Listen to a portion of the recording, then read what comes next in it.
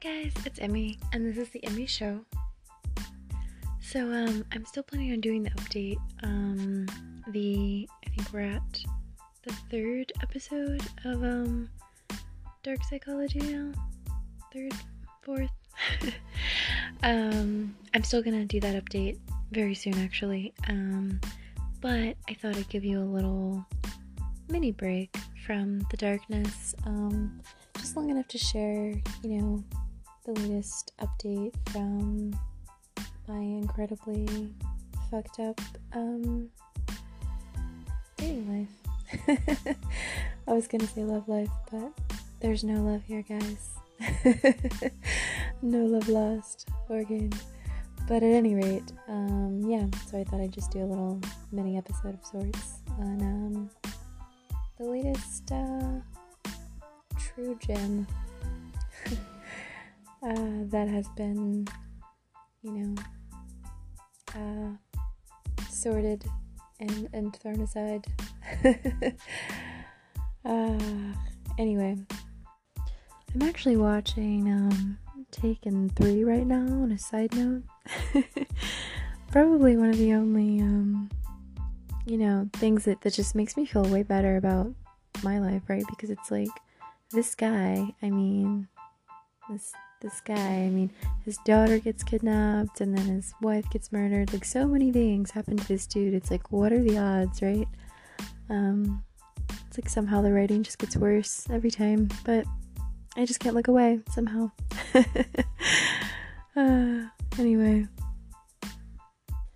So yeah, the latest fun, lasted about, I think, 3 dates? Yeah, I think about 3 dates.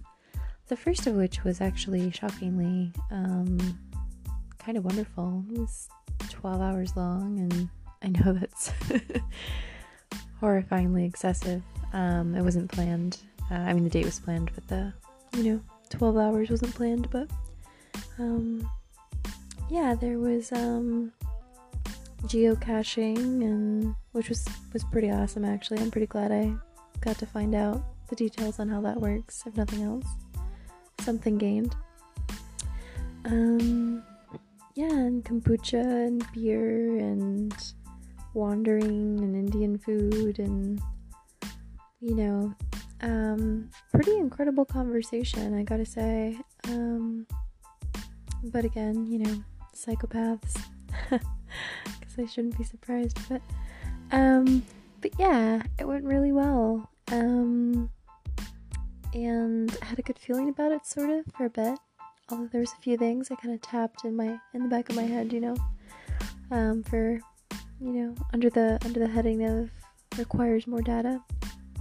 And then I got more data, for better or worse, over the next couple of dates. So, what was so bad, you might ask? Like, what makes this pod worthy in all of 3 dates? Well, I'm glad you asked. I could go on, believe it or not, for a significant amount of time about just exactly constitutes all the ways, the myriad of ways of what was wrong. I'm gonna stick to the highlights, or lowlights, I guess, depending on your point of view. So yeah, I guess for starters, maybe when the concern started growing a bit, was when he casually kind of brought up, the idea of sanding down a machete, which he keeps by his bed, naturally. In addition to an arsenal of other weapons, sanding down a machete and using it as a paddling tool, because that's normal, right? And he seemed somehow confused at my, just generally horrified reaction to, a machete in any context, involving me. And then there was, the side note, on that same kind of conversation, about a set of actual handcuffs with working locks that you couldn't get out of, that he liked to keep on hand, you know, in his home. So there was that. And I even entertained the idea, like, okay, I really don't feel like that was a joke at all, but maybe it was a weird sense of humor or something. But then there was just this growing trend of him seeming to enjoy attempting to invoke a fear response from me, which unfortunately for him is quite difficult to achieve with me at this point, for better or worse. But yeah, I guess what kind of like upped the ante in terms of concern involving this individual. What other things? Let's see. I guess a small apartment. Well, I should say a small room in a house that he lived in with other people that was filled with cameras. Not a huge fan of that nowadays. Although he said it was because his landlord kept breaking in. I don't know about that, but regardless, other things. The presence of in his words, unpickable lock on his bedroom door. And as a kind of contingent point, a hobby of lockpicking done with shocking and somehow mildly horrifying accuracy and speed. I must say impressive, but concerning given the circumstances. Other things, I don't know, I guess upon somehow ending up meeting him at said abode, and giving me, the general tour in addition to the unpickable lock and the, noted but not said on my part, arsenal of machete-like items around the room. There was also a basement, with power tools and circular saws and, confusing, small compartments with locks on the outsides that seemed to go under the house, with food slot-like contraptions. I still don't understand. Kind of made a joke about it, but gotta say I wasn't laughing. Wasn't really laughing a whole lot there. So yeah, so many things. But I think, additional items of worry and repulsion. There was the somewhat obvious attempts to hack me. The knowledge that he attended hackathons on the reg, and was a software engineer, and constantly downplayed all of these things, even more concerningly. And all of that was kind of bad enough. I think openly insulting my admittedly somewhat decrepit vehicle probably didn't really gain any brownie points,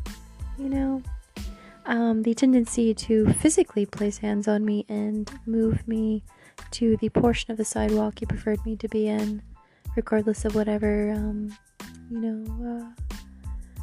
illusion of chivalry he tried to disguise it as, didn't really sit super well with me.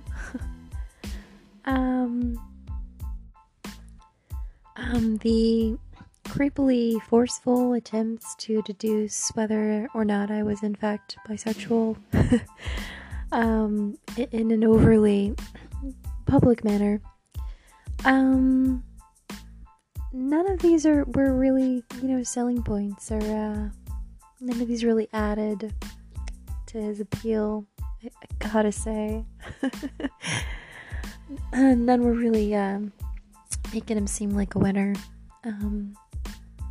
These strange and perpetual attempts to extricate my last name from me, and demands to see my driver's license before engaging physically was a little on the psychotic side, bordering concerning in other ways.